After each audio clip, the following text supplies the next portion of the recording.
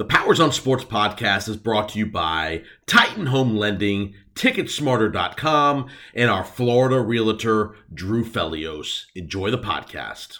Larry Bird's not walking through that door. We talking about practice. Not a game. We talking about practice. It's my team. It's my quarterback. The kick. It is.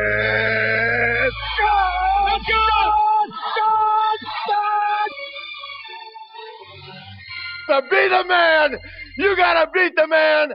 The 2-1. Swung line drive left field. One run is in. Here comes Reeves. Here's the throw to the plate.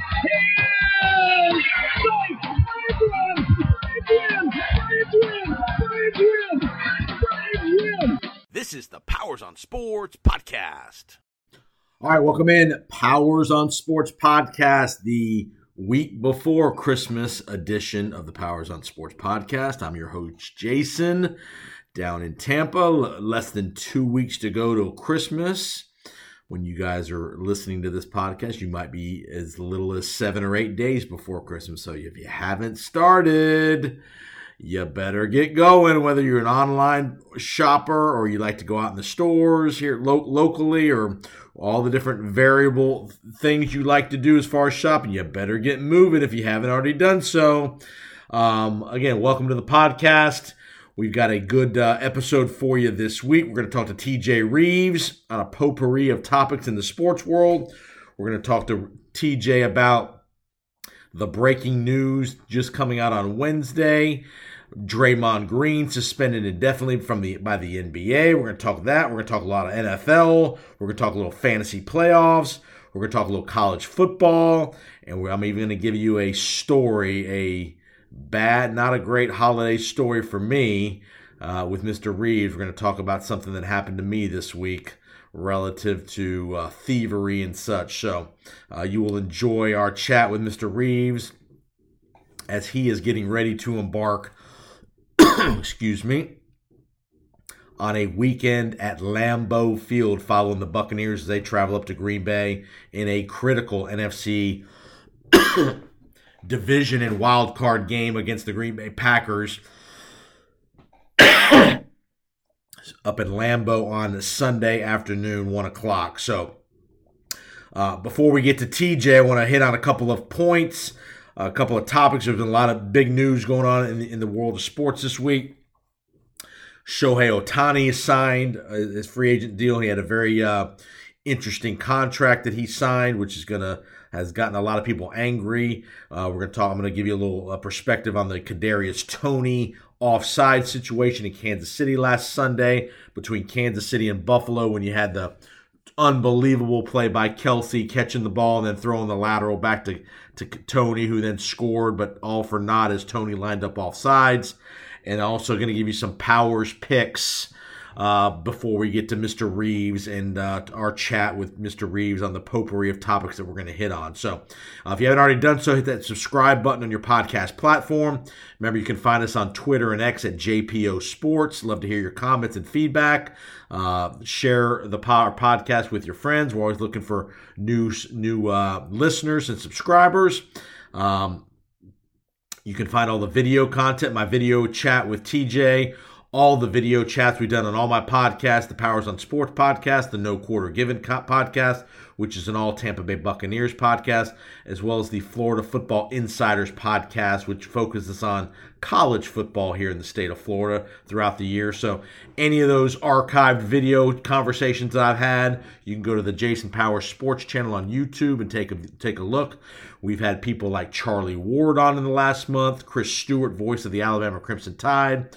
We're going to have some great guests for you here as we get towards the college football playoff. I'm going to try to get a representative of all 4 college football teams that are still alive. You're going to hear their perspective of their team leading into the college football playoff. We're obviously going to continue to talk NFL as the playoffs. We're getting to the home stretch of the regular season. So much to be decided in both the AFC and NFC. So we're going to have a lot of great stuff. Again, go back to the archives if you've missed anything. Again, Charlie Ward. We've had Brad Johnson, Super Bowl winning quarterback. We've had Coach Jim Leavitt, former head coach of University of South Florida. Lots of good guests from all over the country. I've got a former first-round NFL wide receiver that's going to join us in the next couple of weeks as well, working on getting that set up for you. A guy that played on a very famous college football team back in the early 2000s that you will recognize when we talk to him. So lots of great stuff that we've talked about and we're going to continue to talk about here on this podcast. But let's hit on a couple of points before we get to TJ. First off, let's hit Kadarius Toney, the controversial penalty of offensive offsides against Toney. Remember, I'm going to give you the perspective of an official. I've been refereeing for 22 years at the high school level. I've done some pretty high-level high school games. Been fortunate enough to referee 2 state championship games in the state of Alabama, as well as some high-level games here in the state of Florida. I've refereed various college scrimmages and such. And the question of the day is, should the down judge have called Kadarius Toney offsides at that moment with about a minute 30 left in the game? Again, Kansas City was down 3 points at home. The game they were on about the Buffalo 40. Toney lined up offsides. A couple things about this. One, if you haven't already seen so, go find Dan Orlovsky, the ESPN analyst, online. He did a great job outlining and showing us, the audience, there were 5 or 6 other plays in the game where Kadarius Toney lined up in exactly the same spot, theoretically offsides, and there was never an offsides call at that point. But yet the down judge decides to make that call with a minute 20, minute 30 left in the game on Sunday in Kansas City. My thought on the process, a couple things as far as officiating goes that you maybe don't hear. Officials don't want to make these kind of calls. These are kind of, in our world, it's called the ticky-tack kind of things. Just like they don't want to call illegal formation fouls. We don't like calling, when the lineman is a little bit off the line of scrimmage, or maybe the slot receiver is not quite off the line of scrimmage.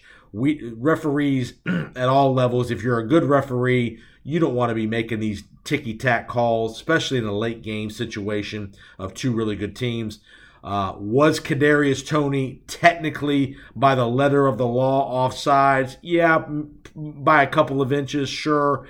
But I could also make the argument on the exact same play that Von Miller's helmet, if you watch the replay, Von Miller's helmet was leaned over into the neutral zone as well, which technically is offsides. You've heard the argument all week. Should the line judge give a warning to the offensive team, whether it's Andy Reid or communicate to the receiver to back up? Remember, it's hard to do. You're in a 70,000, 75,000 seat stadium.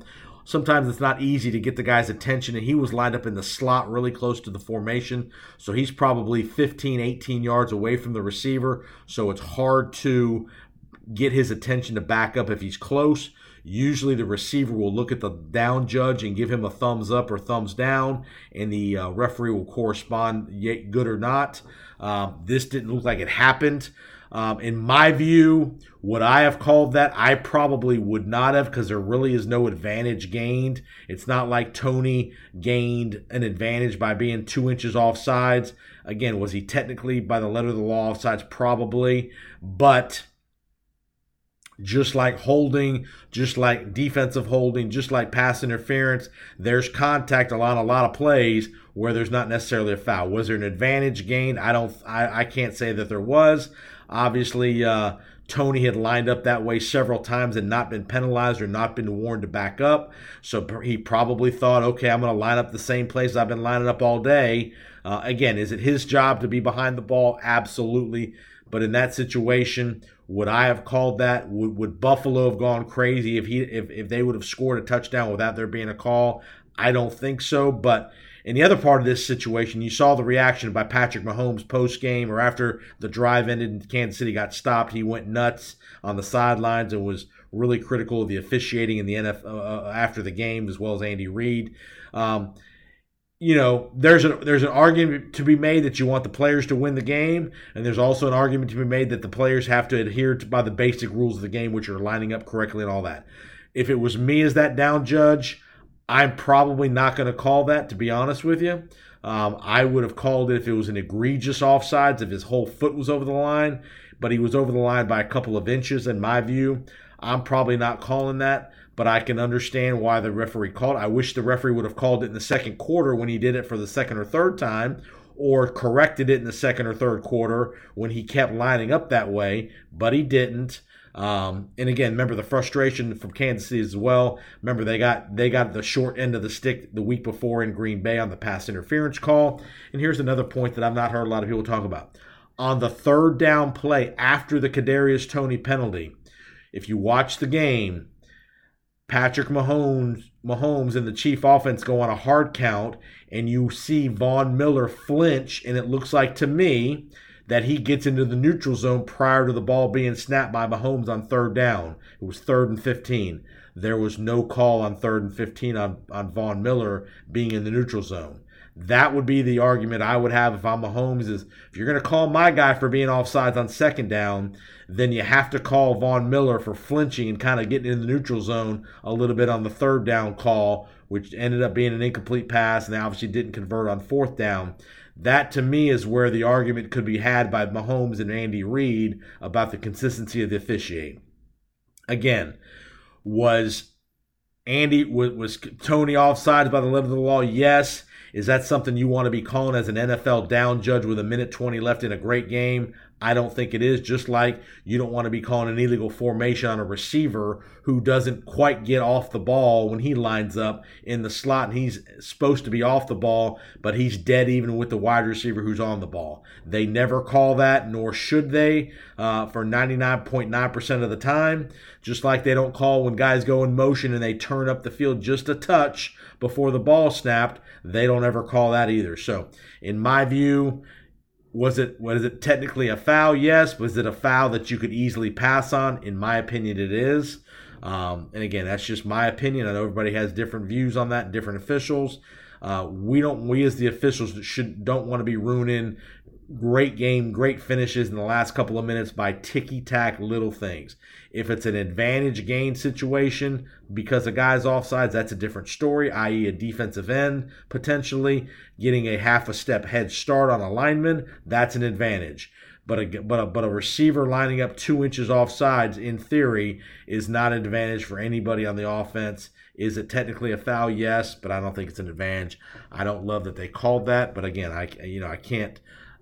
There's a lot more other things that were getting scrutinized in the world of officiating in the NFL than that, and that, to me, that was one that you could have passed on if it was me. All right, there's my thought on that. Let's transition to Shohei Ohtani. Signs a $700 million 10-year deal with the Dodgers. The interesting part of this deal is apparently about $680 million of it is going to be deferred till like 2034. He's going to get paid all that money, the deferred money, between 2034 and like 2043, something like that. So he's basically making about $2 million a year with the Dodgers in real money. He's getting paid every bit of it over the course of the next 20 years, but only about $2 million is going to cost the Dodgers each of the next 10 years, which is going to then allow the Dodgers to go out and spend more money on other free agents. I give Ohtani credit. There's nothing against the rules from doing this, and I give the Dodgers credit. Apparently, this was an Ohtani suggestion about the deferred money. Remember, Ohtani's probably making between $40 and $50 million a year in endorsement money off the field with his global deals in Japan, here in the United States, in Asia, and all over the place. So money's not a problem for Ohtani, and I give Ohtani credit. Why not take the money when you're 40-something years old? Between you're 40 and 50 years old, you're going to make a ton of money in those years as well. So the income flow will continue to be at an enormous level all the way to your early 50s, which I think is a smart idea from a financial perspective. The tax break will be better down the road, I'm sure, and all that good stuff. So give Ohtani credit. If you don't want this to happen in Major League Baseball, this can never happen in the NBA or the NFL because of the salary cap. If you don't want this kind of stuff to happen, if you're owners of other teams, then put together a salary cap. There should be a salary cap in baseball. For there not to be is ridiculous. There is a luxury tax, and I get it. But again, give the Dodgers and give Ohtani credit for being creative in how they structured the deal, which will allow them to go get other guys down the road. By the way, top 3 guys in that lineup: Mookie Betts, Freddie Freeman, Shohei Ohtani.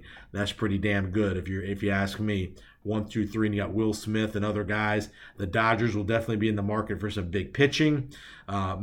People thought he might go to Toronto because of the global appeal of Canada, but Toronto is not in the mix here. And again, from Ohtani's perspective, great weather, great team. You're closer to Japan as far as being on the West Coast. Shorter flight, shorter travel. You're comfortable out in LA. You know the LA market. You've been out there for 6 years. You're just transitioning from Orange County to LA County. It's a shot to the Angels, obviously, and it's a disappointment for the Angels. He's not going back there. It's a disappointment for the Giants, who apparently had potentially the same offer on the table. He could have been a great fit in San Francisco as well. With the Asian population that's in San Francisco, a lot of people thought Seattle might be in the mix, but he ends up with the Dodgers, the monsters of the West Coast as far as baseball goes. The Yankees obviously make the trade for Juan Soto, so they fortified their roster. They've got 1 more year till he goes to free agency, so we'll see how that goes. Did they get an extension done with Soto before the baseball season starts? So big news in, like I said, baseball with those 2 big signings. The winter meetings wrapped up in Nashville last week. You'll see some other big moves happening. The Dodgers are in play for Tyler Glasnow of the Rays. That seems to be their big pitching target. Remember, Friedman is the GM of the Dodgers. He used to be with the Rays, so he knows Glasnow very well. He's the one that made the trade for Glasnow from the Pirates. So again, expect to see Glasnow, who's scheduled to make about $25 million a year in arbitration with the Rays. They allegedly can't afford that. Who knows what they can really afford? That's the mystery down here in Tampa, is how much can Stu Sternberg really afford versus how much he's really paying out in salary.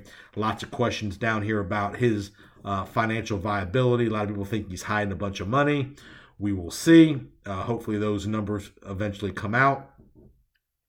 But Glasnow is on the dead eye radar of the Dodgers as far as to fortify that pitching staff. And obviously they brought in Ohtani. Remember, Ohtani will not pitch this year because of the arm injury. Most likely will be a DH all year, and he will hopefully pitch in 2025. So Kadarius Toney, there's your explanation on Toney from an officiating perspective. Ohtani, we're going to go to TJ Rives, Buccaneer Radio. We're going to do a potpourri. Remember, Draymond Green has been suspended indefinitely by the NBA following his waylay, slugging of Jurkic for the Suns. Remember, Ja Morant's suspension is wrapping up here pretty soon, so we'll interesting to see how that goes. How he gets reintegrated back into the league and what the fan reaction to that is. Again, we're going to talk to TJ about a potpourri of things, from Draymond to Al Michaels and NBC, that drama, to the AFC and NFC playoff pictures, a little fantasy football, and such. So you'll enjoy my chat with TJ, who's always great when it comes to the analysis and good opinions and all that stuff. And again, we're going to preview his trip to Lambeau Field in this weekend with the Buccaneers and the Packers. All right, let me give you 3 picks for the weekend. Again, fantasy playoffs start for a lot of people. I did make my 2 fantasy playoff leagues. I beat the number 1 team in the league last week to clinch, and then I had two big wins last week, so that was good to clinch. I've got we'll see. Got a good team. Just got to go do it come playoff time now. I actually have a rematch with the guy with the number 1 seed that I beat last week to get in. I play him again in the first round of the playoffs this week, so we'll see if I can beat my man GP Devastation Incorporated a second time in a row for the Pewter Power. So, and then in my Tuscaloosa T-Town League, I'm going to play the my other perennial rival, the Pre-Dog Knights, my buddy Dave up in Columbus, Ohio. Me and Dave square off in round 1 of our fantasy playoffs, so as well. So, all right, let's give you 3 picks for the NFL slate this weekend. Remember, there's 3 games on Saturday this week, starting at 1 o'clock. You got Minnesota, Cincinnati, Pittsburgh, and the Colts. And then Saturday night, Denver and Detroit, in a very interesting game up in Detroit. Sunday night, you have a very good game, Jacksonville, Baltimore, down here in Jacksonville. And then Monday night, the Eagles go to Seattle to see the Seahawks in a game that's got implications as well. The big game of the week, to me, is probably going to be Baltimore and Jacksonville, and then you got the Cowboys and Buffalo. Because remember, Buffalo obviously getting out of Kansas City with their playoff lives. That is a team we're going to talk about with TJ as well, that you'll hear some comments on. So let me give you 3 picks that I like for the weekend. Number 1, I like Jacksonville plus the 3.5 on Sunday night.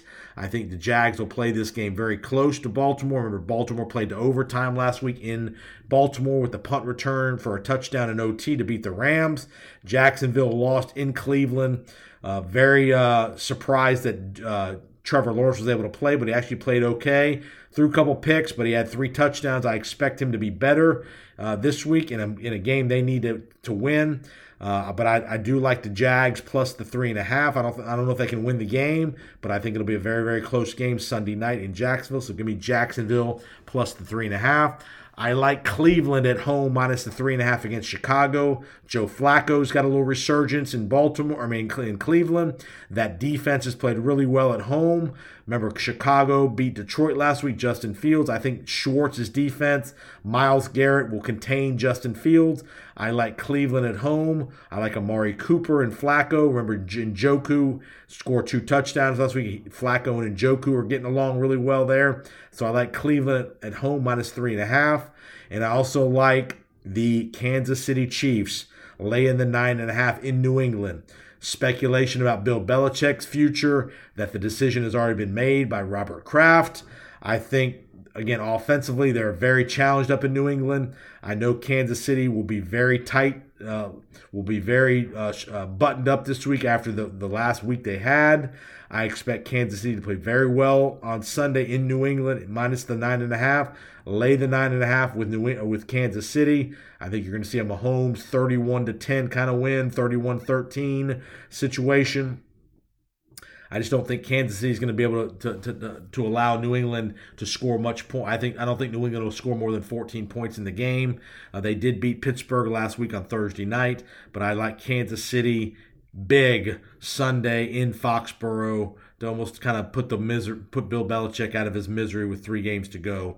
So those are my picks. Kansas City laying the 9.5.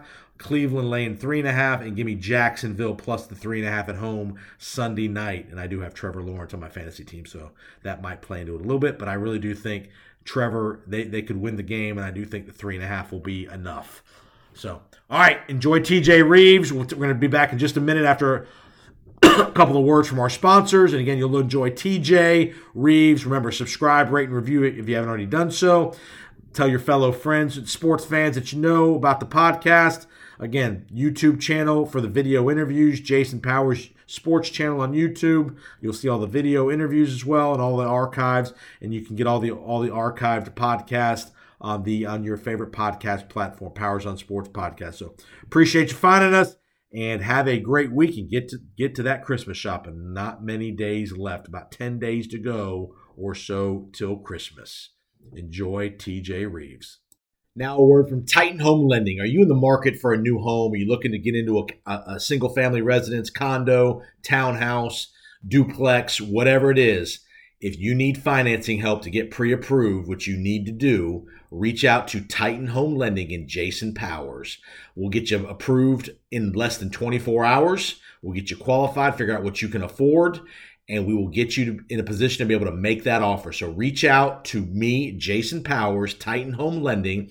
We can help you with an FHA loan, a VA loan if you're a veteran, a conventional loan, a bank statement loan. We can help you with a investment property, a second home. Whatever their financing needs are, reach out to me, Titan Home Lending and Jason Powers, 205-790-1404.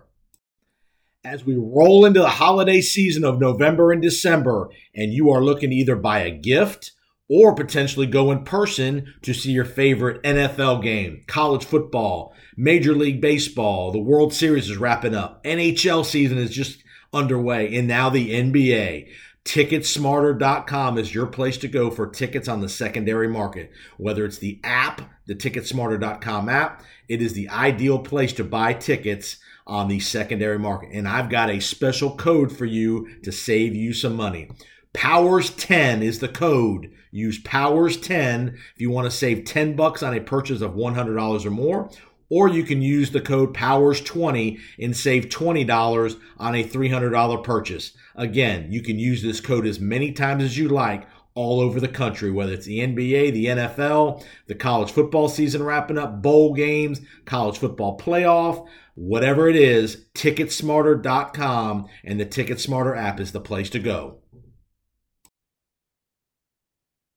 All right, welcome back, Powers on Sports Podcast. Appreciate you finding us. Remember, if you haven't already done so, hit that subscribe button on your favorite podcast platform. You can find me at JPO Sports on Twitter and X.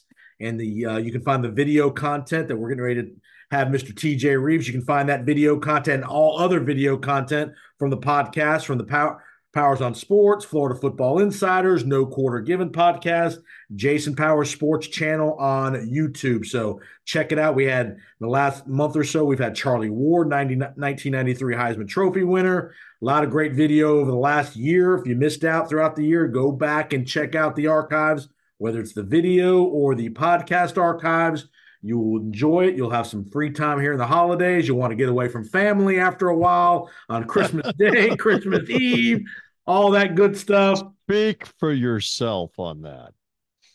On that voice there, let's welcome in Mr. TJ Rives, Buccaneer Radio Network, host of the BetUS TV basketball show. He does all kind of great stuff, boxing, basketball. This time of the year, college football is about done. He'll probably have a show maybe about the bowl games, but I know he does this Three Dog Thursday podcast. And most importantly, he's getting out the winter gear as he gets ready to head to the frozen tundra, hopefully not too frozen, this weekend up in Lambeau. Mr. Rives, welcome in. Always good to be with you. And yes, I'm layering up now as we speak. Great stuff there about the relatives. You got to take it in small doses, pace yourself. I love that. And you're a man of many hats too. I have lots of hats. You have lots of hats. It's better than not being busy enough, I guess, is the way that we will approach that. So I am at your service, whether it's NFL or whatever else is on the brain. Fire away, my friend. We are going to do a little potpourri. But first, I got to tell you, Mr. Rives. Yes. My Wednesday evening has not been great. I know what's coming. I know I'm here for you, but for the audience, I know what's coming. Go ahead. I was doing a standard little Wednesday afternoon visit to the gym. I ended up going in the hot tub. I didn't do a whole lot at the gym, to be honest with you, today. It was kind of a relaxing day. Went to the hot tub, went in the pool for a little bit. I come back into my car, was going to go buy my parents a Christmas gift certificate at a restaurant. I go down to look in my wallet, and guess what? My car has been broken into. Oh. Driver's license, debit card, 2 credit cards, all gone. And Happy holidays. Happy holidays, everybody. God almighty. And the worst part was within 5 minutes of me realizing this, I'm getting alerts that both credit cards and the debit card for the total of about $3,000 has been hit up at the Walmart about a mile down the street from my gym already within about a 30-minute span. So now I'm having to deal with no credit cards, no debit cards, filing police reports, no driver's license. I guess it could be worse. Thank God they didn't smash my windows. Yeah, they didn't smash your windows. You're not injured. Thieves, plural, obviously, going to work there. In the words of Shaka Khan, you and I are children of the 80s. I feel for you, brother. Yeah. We're going to get you through this. Yeah. It's a shame that you have horrible people out there this time of year that are doing this kind of stuff. So I'm here for you. You and I had been talking already today, and I said, if you need me, and then you called me back, and I thought you were just lining up the interview, and you're like, get a load of my Wednesday, and then you laid it on me. So, yeah, I do feel for you. And the good news is the TPD, for the audience, the Tampa Police, on the case for Brother Powers. What did you tell me? You had like a squadron of officers and detectives that took off. Because as I said to you, I don't think you were alone. From what it sounds like, they were probably professionals, and they probably hit more than one vehicle, and they realized, the authorities, we got a widespread issue here and got to go figure out who these people are, especially if they are surveillance. If there's surveillance video, they're under surveillance doing this.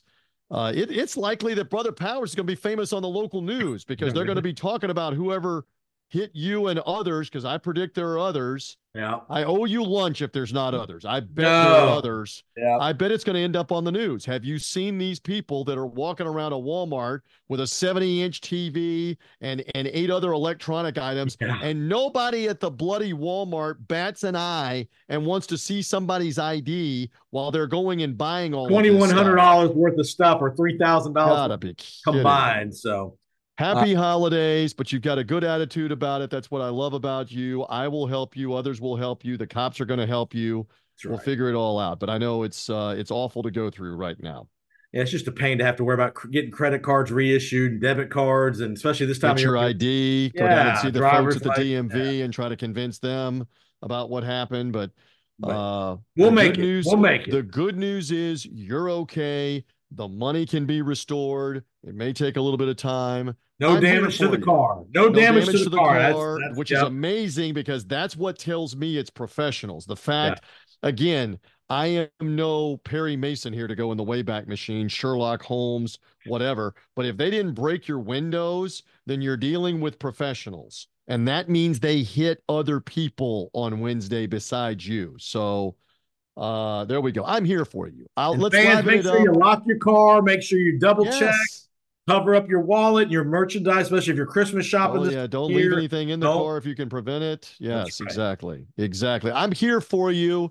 Change the subject, whatever you want. I'm at your disposal on the Powers on Sports podcast, brother. Let's go to some more pleasant topics. How about Draymond Green indefinitely suspended by the NBA breaking Wednesday night? Your thoughts? So for fans that have not seen it, what's the defense? He turned and took a swing at Nurkic, the big center for Phoenix. Yeah. This is the 83rd, the 97th, or the 109th time that he's done something to get a technical or be ejected or thrown a punch or choke somebody. And the league's going to have to come down like 10 games, maybe even 25 games. Yeah. And as much as you might think that's ridiculous that it's a quarter of the season, if you're going to deter this from him and from others, I mean, that's the way to go. That's my thoughts. What are your thoughts? I say minimum 15 games, minimum 15. He's already been suspended, 4 or 5 games this year for something else he did earlier in the year. You know, this is, I hate to say it, this is the modern day Dennis Rodman. I mean, and he's worse than Rodman. Rodman never really not got into fights, and he would do stupid stuff with the officials, and we remember him kicking the cameraman in the one instance. But, I mean, I'm shocked that the Warriors, and I know everybody can make the justification, well, he's the enforcer for the team, but at some point we got to hear from Steph Curry publicly to say, hey, man, we're tired of this nonsense. Right. Because it's killing their team, too. He's an important cog on their team. They're already on the downslide of the dynasty. They need every bit of help they can get, and losing that guy for 15, 20 games. And don't you believe that this started when it was last preseason when he threw the punch at his teammate Jordan Poole and connected in a practice, and there's video of it. And here's the indictment again. Steve Kerr did nothing. The Warriors did nothing to him about that. And when you enable somebody, when you basically look the other way and enable them to get away with that behavior, you get what you get. And this is just continued. It's continued and not made to behave. And now the league is finally going to step in. So there you go. There's the take. And you worry, and in all seriousness, you worry about his mental stability. There's something, I mean, whether there's something going on off the court, we don't know. But like Nurkic said in the post game, this brother's got a problem.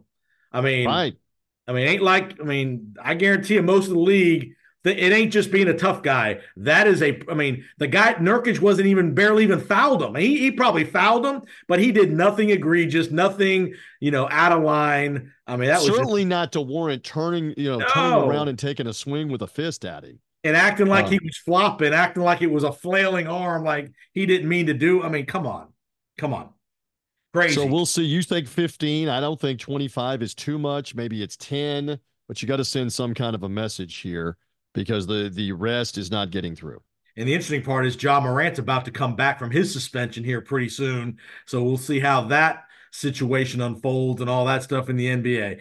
Can I share one other NBA nugget with you? Because I was not aware of this really until the last day or so. That I thought when Victor Wembanyama ended up in San Antonio that this was the next coming, that this was like LeBron, Kobe, Kareem, Michael Jordan, Kareem, yeah. Bird, Magic, all rolled into one.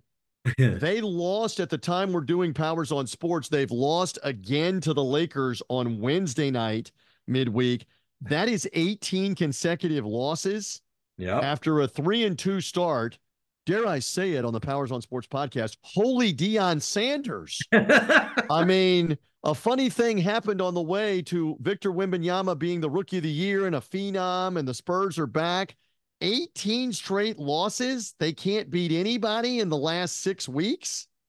And That's the worst part, they don't have the longest losing streak in the league. The Pistons have lost like 21 in a row. 21 in a row. What is going on that you're that bad? But I mean, the Wembanyama thing, again, it is just like Deion. You know, let's anoint him in the first 2 or 3 weeks of the season.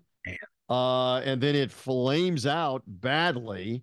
And here you have, I mean, San Antonio, correct me if I'm wrong, has got to play like 55 or 60 more games. What's going on? It's not good. Crazy. All right. Let's go to the world of sports media, which I know you and I are very dialed into and we keep up with. What'd you think of NBC telling Al Michaels, we don't need you for the wild card in the divisional round? We're going to go to Noah Eagle and Todd Blackledge for the playoffs with Al Michaels sitting at home. So I brought this up on another podcast. Again, I wear many hats like you do, the Last Word on Sports Media podcast. And I come at it from this angle, and I want your take here on this too. I think Al, who is without a doubt legendary play-by-play man, one of the iconic play-by-play guys of the last 50 years, there's no doubt. The Miracle on Ice U.S. Olympic hockey team, baseball World Series, and now the NFL and or the Super Bowl, synonymous with the biggest events and calling them. A legend, a Hall of Fame broadcaster. I think the last 2 years with this demotion, and that's what it is, to Thursday Night Football on Amazon Prime, getting a bad game more than not every week, he has become disinterested, if not bored, if not regretting that he's doing this, and it's coming across on the airwaves as that way, unenthused, like I don't care. You buy that on Al Michaels? I do because, I mean, he was involved in one of the most biggest comebacks in NFL history last year in the playoff game, Jacksonville and the Chargers. And no offense to Tony Dungy, but he and Tony acted like they were at a funeral during the whole comeback in the second half. I mean, spoken, no emotion, no really building up the storyline as the comeback continued to happen. That was, to me, the first sign of, something's going on here. Or the sign for NBC that we just need to move on. They had already essentially booted him and given the job to Mike Tirico. Right. They were salvaging part of it by saying, hey, we've got multiple playoff games, NBC, so we'll let you call one of the playoff games. And did you see this stuff that when Andrew Marchand, who's one of the top insiders in sports media, contacted him in November and was interviewing him, Marchand was breaking it to him that, hey, probably happening. This is probably happening. From what I'm hearing, you may not be doing the playoffs. And Al said back to him, that's in my deal. What are you hearing? It's in my deal. So my joke, I'll go ahead and share it on the Last Word on Sports Media podcast. I'll share it with you here, is I still remember the whole hullabaloo, great word, on a Wednesday night late when Johnny Carson retired. And I realize for the 30-year-olds, you don't know who Johnny Carson is. But Johnny Carson was such a big deal as the late night host, and who was going to replace him was such a big deal in the early to mid-90s. And Jay Leno and David Letterman were both vying for it. And Leno originally was named the Tonight Show replacement, but then they went back on it and decided to offer it to David Letterman if he would take it. And Leno's famous line when they finally reversed everything and gave it back to Leno at the press conference very famously quipped about NBC, it's great to be back with NBC, which stands for never believe your contract. That's his famous line from the press. Now here we are, Powers, 30 years later, and it's Al Michaels with the same thing going, I got it in writing that I'm supposed to be doing a playoff game in January, and he's not going to be. I wonder, does he continue to do Thursday Night Football on Amazon Prime, or does he just say the heck with that and look for another deal, another gig? That's a nice payday he's getting for Thursday Night Football. I agree. but you're working in the case of this week. The Raiders have already fired their coach and are horrific. Playing the LA Chargers, who are out of it. Last week, you had the awful Patriots and against the Steelers. And you know this, and for the audience here, he's working on NBC where they could flex out of an awful game and give him a better game. And he was obviously more enthused about that part of it. Yep. It just seems to me doesn't care. Got a case of the don't cares anymore. Here with doing Thursday Night Football, Al Michaels. There you go. And it ain't great, and he can't love it either. He's getting replaced by a guy in his mid-20s either. Noah Eagle, who's a rising star in the profession. Give him that. But to be the number 2 guy at NBC with Blackledge college football guys getting an NFL playoff game, that's a big jump. And it's interesting. A lot of times they give these things to people that have been long-standing, faithful employees. Okay, we're going to give you the opportunity to do the playoff game. Noah Eagle's been there for about 7 minutes at NBC doing the Big Ten, but good for him on the meteoric rise up. Good for him. I had him on the Sports Media Podcast earlier in the year, and he told me a great story about, Todd Blackledge could be his dad. Todd Blackledge is in his 60s. Yes. Todd Blackledge gets along with him great, and they do their own podcast, etc. And Noah understands and appreciates he's getting tremendous breaks and opportunities because of who his dad is. But obviously, you're talented enough to be at that level, or else you're not getting a gig to do NFL playoff games. So good on him with the call of the game. Love Noah. Yep, no doubt. So, like I said, great point about it. You see what Al does at the end of the year if he, goes off, because people don't forget he's 78 years old. It's not like he's 70. He's at the end of the road. He's at the end of the road, and you would like for him to be able to write his own exit gracefully. But it didn't happen with NBC. Yep. And so you wonder what he will do next. All right, let's go to some action on the field. A couple things. I want to talk about the AFC and NFC playoff races. I want to focus on the top end of the AFC and the bottom end of the NFC, which is going to involve our Buccaneers and some other teams. Let's do the AFC first. You got Miami, you got Baltimore, you have potentially Kansas City, which I don't think that's going to happen. Who do you like as the 1 seed? Who do you think it's Baltimore's to lose? And certainly you would have thought it was Miami's to lose, and then they did lose. And they amazingly blew that game on Monday night. Have we figured out yet? Tennessee did everything to give them that game. Fumbled punt inside the 5, give them a touchdown for the lead. Fumble on the pitch play to Derrick Henry inside the 15, give them another touchdown. You're down by 14. It should be game over. Tennessee's got virtually nothing to play for at, 4-8 coming into the game. Now they're down 14 with 3 minutes left on the road. And Miami finds a way to cough that up in regulation. At home. At home. You wonder if that scars them. Baltimore's probably the top team. What is up with Kansas City? I think I sent you the meme and others that this whole dynamic of get rid of Tyreek Hill. You've got the Taylor Swift distraction.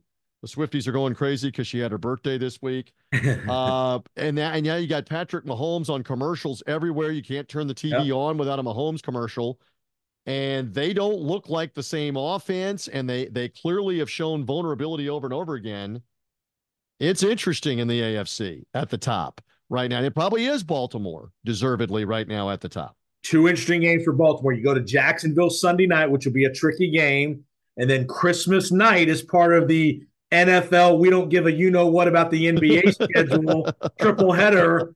They go to San Francisco in the primetime game. So that's 2 losses potentially for the Ravens there in the last 4 It's open. weeks. What you're saying is it's wide open again for the Dolphins to take care of business and or the Chiefs to take care of business, and maybe one of them gets the 1 seed. And the significance, again, is you don't have to play a playoff game the first weekend when the other 6 teams in your conference do, and you obviously have home field advantage throughout if you stay alive.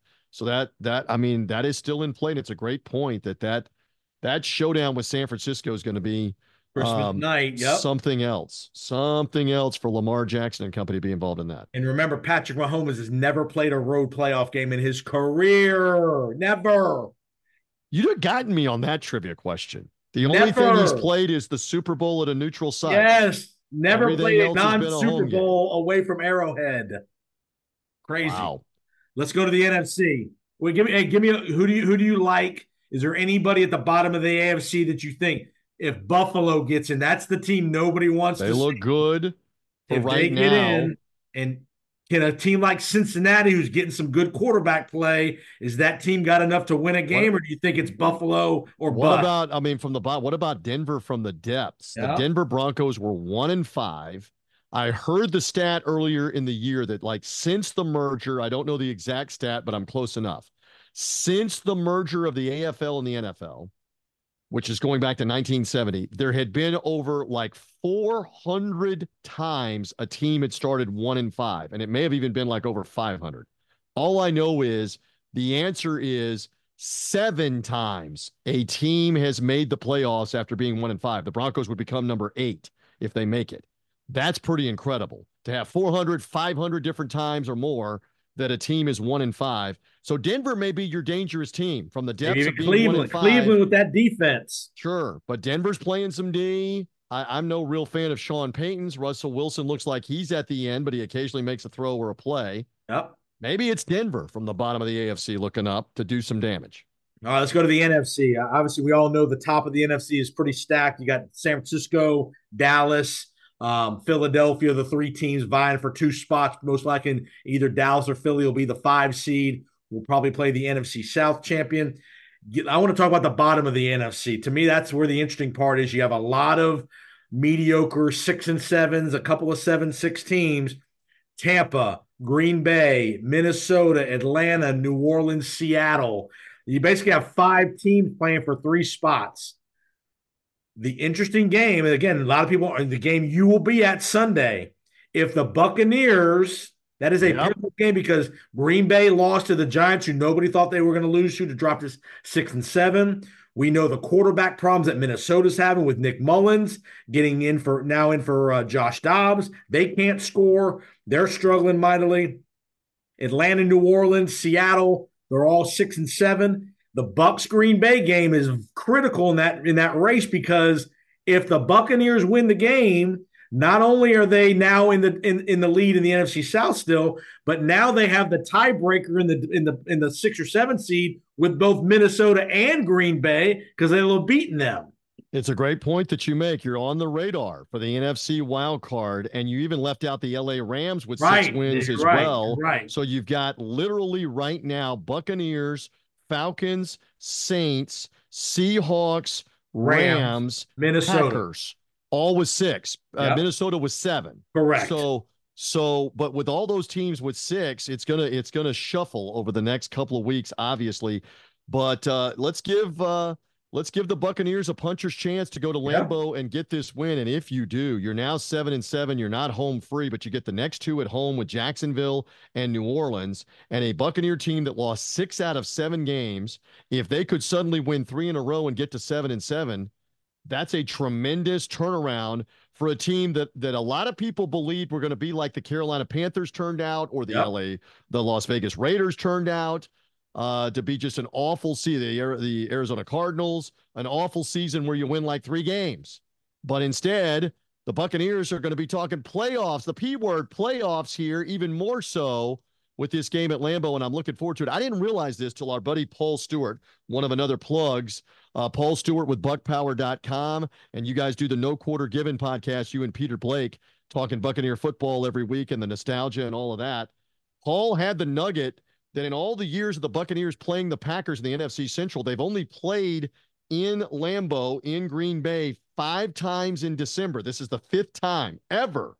So that means in another probably 30 meetings, they were all November, obviously, or earlier. So it will be chilly, but I am told as we do the midweek peek ahead of the weather, it is supposed to be like upper 30s, something like that, and no snow. So that's good news if the forecasters got it right. Now, they're sometimes wrong, but allegedly we're going to get a decent break on the weather not being like in the teens with snow and ice for the Buccaneers and the Packers. And let's see how the Bucs perform here in the cold weather game with a lot on the line, Jason.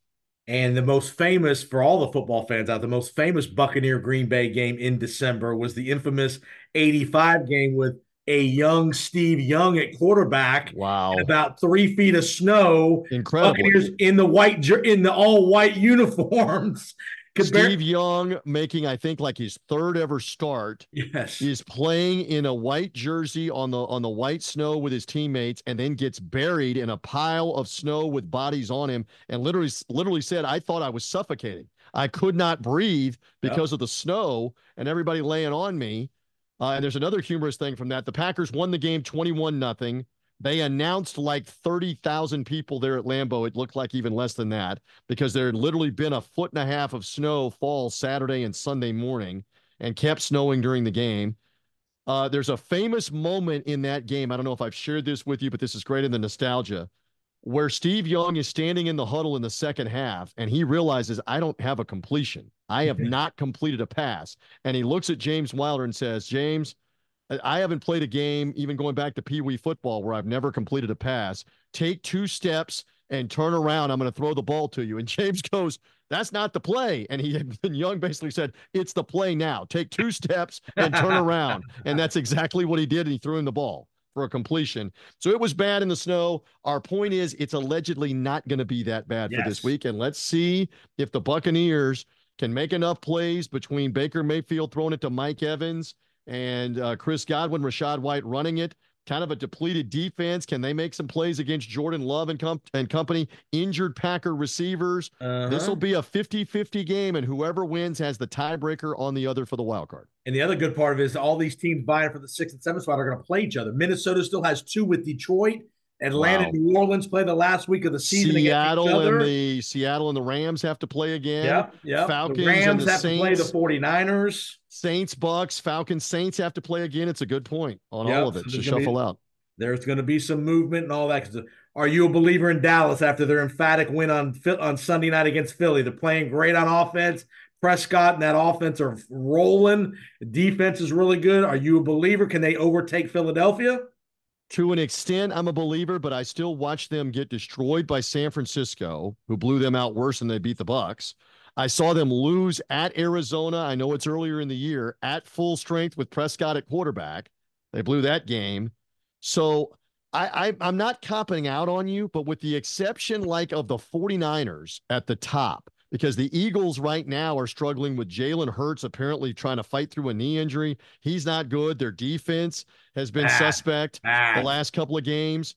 Can we really say how good the Eagles are? How good is Detroit? Chicago handled them last week. Green Bay handled them on Thanksgiving Day in Detroit. Do we really know between Dallas, Detroit, Philadelphia, then it cascades down to like Buccaneers, Vikings? You can take like the rest of the NFC playoff picture below San Francisco, and as I've said before here for the last week or two, put it in a box, shake it, and throw it up, and who knows what comes out of the rest of the NFC. I don't know. Every team could win a game. You could make an argument every team could win at least one playoff game. No doubt about it.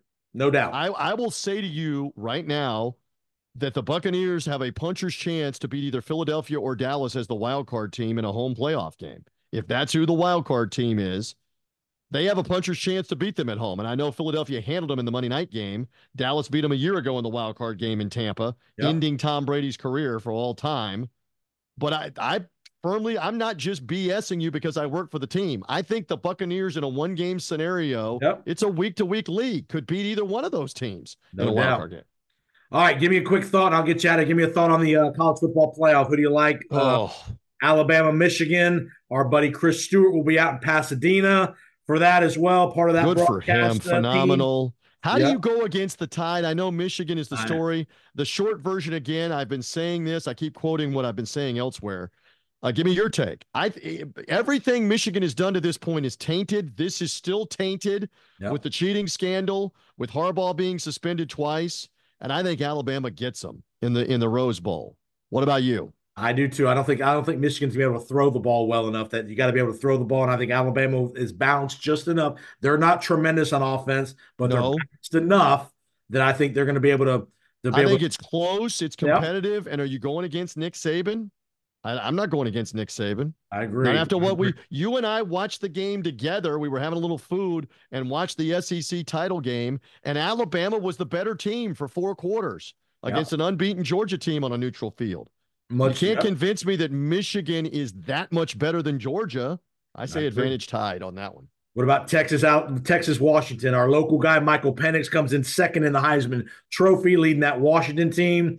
You got the offense of Washington against the balance and the kind of the trenches power of Texas, who then, we all know went on the road, beat Alabama. Much more physical down in Austin these days with Sarkisian. Give him credit. Interesting nugget. Malik Murphy, the backup second or third string quarterbacks, has decided he's leaving. He's not going to be with them during the playoff. So Arch Manning is now the number 2 for sure. In the event something happens to yours, give me a thought on Washington and Texas. It's a great matchup. New Orleans. New Orleans. It's in the Sugar Bowl. Texas obviously has a lot riding on this to be involved in the title game. Yep. Washington kind of the upstart. Pac-12 only has one playoff win, and that was in the very first playoff when Oregon beat Florida State with Marcus Mariota beating Jameis Winston and all the turnovers in the Rose Bowl that year. I think maybe we're biased on Michael Penix. I think it's their time. I think they find a way to get into that championship game. I don't think it's a Texas-Alabama rematch. I think it's very possibly Washington and Alabama. It's going to be a lot of fun to watch both of those games on New Year's Day and how all of it unfolds. Good for a kid like Penix, who came back from 2 ACL surgeries, made the move to Washington's, had a really, really good 2 years out there. Probably going to be a mid-first round draft pick, if not a top 10 pick. Could be a guy on the Buccaneers radar. You never know. But again, good for him and that Washington program in the last year of the Pac-12. All right, fantasy playoffs. You and I are in the same fantasy league. Are we? My team's awful this year. I gave you A.J. Brown in a trade. You're rolling. My team is rolling over and dying. So you're in the playoffs coming up here. Remind me, who is the QB in your setting in your team? I got Dak Prescott. So you're solid with that. What else you got? What else you got besides AJ? I got McCaffrey. He's doing pretty well. No wonder you're killing everybody. I got Kyron Williams, who's killing it. Why didn't you trade me McCaffrey for AJ Brown? How did I let that trade happen? I didn't get McCaffrey back for AJ Brown. Oh boy. So all right. So the Twins and TJ's fantasy team not doing great this year. No. It's okay. Appreciate it. By the way, the Pewter Powers, you always seem to roll. I did win the championship in the league last year, so I'm going to have to hand the trophy back here coming up. But it's just not been a good year fantasy football in that league. That's for sure.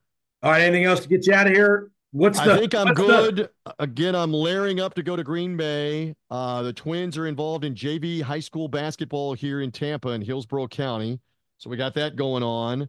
And everybody, everybody be of the Christmas cheer and the Christmas spirit, except for the thieves that are out stealing from people like Powers and people stealing packages off people's doorsteps. I mean, what are we coming to here? All right, folks. I don't think I've ever asked you before.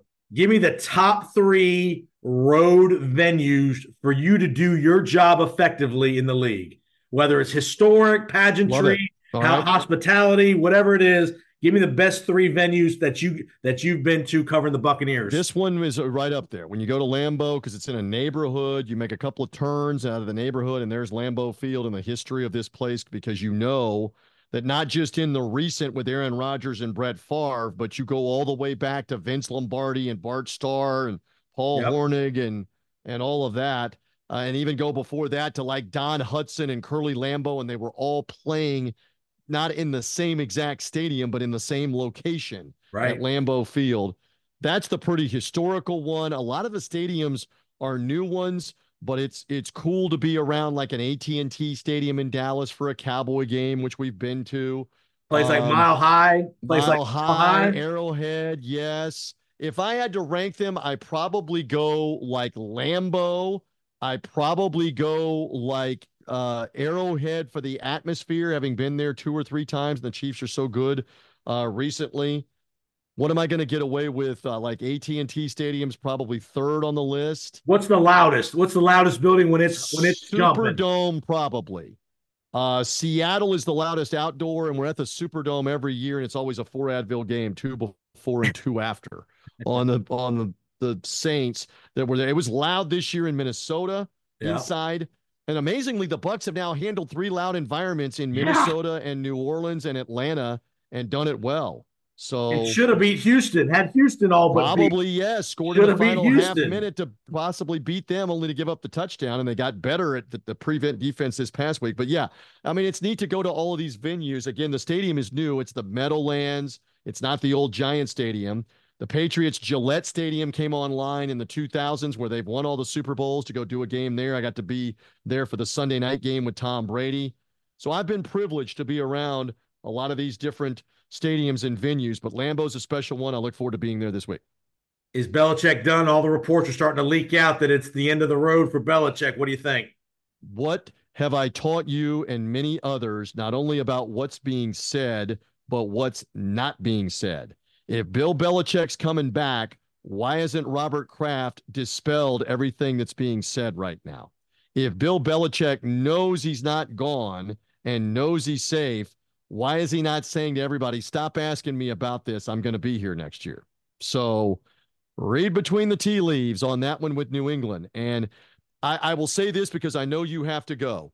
Hall of Fame coach, Hall of Fame success with the Super Bowls, but there's an addendum that continues to grow on look at the record without Tom Brady, where the playoff appearances are almost non-existent, much less winning anything. So how much longer does he stick around, including going to a new situation versus just retire and go into the Hall of Fame in a few years as one of the great coaches? No, he's not going to catch Don Shula under this scenario because he's basically got to win like 20 more games. He's going to win 20 more games over the next couple of years somewhere. I don't think so. Never say never, but I don't think so for Belichick. I think he's done. We'll see. TJ, it's on to Kansas City, TJ. It's on to Kansas on City. To Kansas City this week. And Kansas City, good and angry, may beat them by 3 or 4 touchdowns. And then it cranks up again. We'll see. You got it. All right, TJ Rives, awesome work, man. No more no khakis this week. I can't imagine the khakis this week. No, the khakis, I'll be layered up under the khakis. I may have the rain pants on too. Lots of layers for Green Bay. I love being with you. Happy holidays. Merry Christmas, everybody. Yes. Be well whenever you need me. I'm here for you, Brother Powers. How many points did the Twins have combined? We got any scoring yet in the book? The Twins have both gotten in the book in separate games, points, even fouls. They've gotten in the book. They've gotten some assists. They are role players on their team. We're learning as sophomores on the JV team. Thank you for asking. We hang in there. It's busy, and it's going to be a lot of fun for the Bucs and the Packers this weekend, my friend. And I got a great little Christmas present for you and the missus. You're going to like it. Oh. You're going to like it. The thieves didn't take that. I like that about you. I've got I like that. The gift. You're going to like it. I like that. Good to be with you, my friend. Happy holidays. Merry Christmas. All right, folks. We'll be back next week. Powers on Sports Podcast. Appreciate you finding us.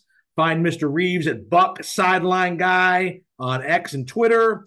Tell the fans where they can find the Buccaneer broadcast quickly. Buccaneer broadcast 98 Rock and the Buccaneers mobile app. Nothing But Bucs podcast on the Buccaneers mobile app to recap it after it's done. Thank you for the plugs. Everybody be well. Got it. Merry Christmas. Tell Mr. Rives. Appreciate the ticket a couple weeks ago. Awesome job. We sat in the rain together and we loved every minute of it. See you next time, sir. All right. Thanks again for listening to the Powers on Sports podcast. Remember to subscribe, rate, and review on whatever podcast platform you are hearing us tonight. Remember, you can reach out to us on Twitter at JPoSports. So we'd love to hear your feedback, comments, suggestions for future episodes. And again, thanks for all the support. Remember to share the podcast with your friends and colleagues. And we'd love to see you back next time for the next episode of the Powers on Sports podcast. Have a great week.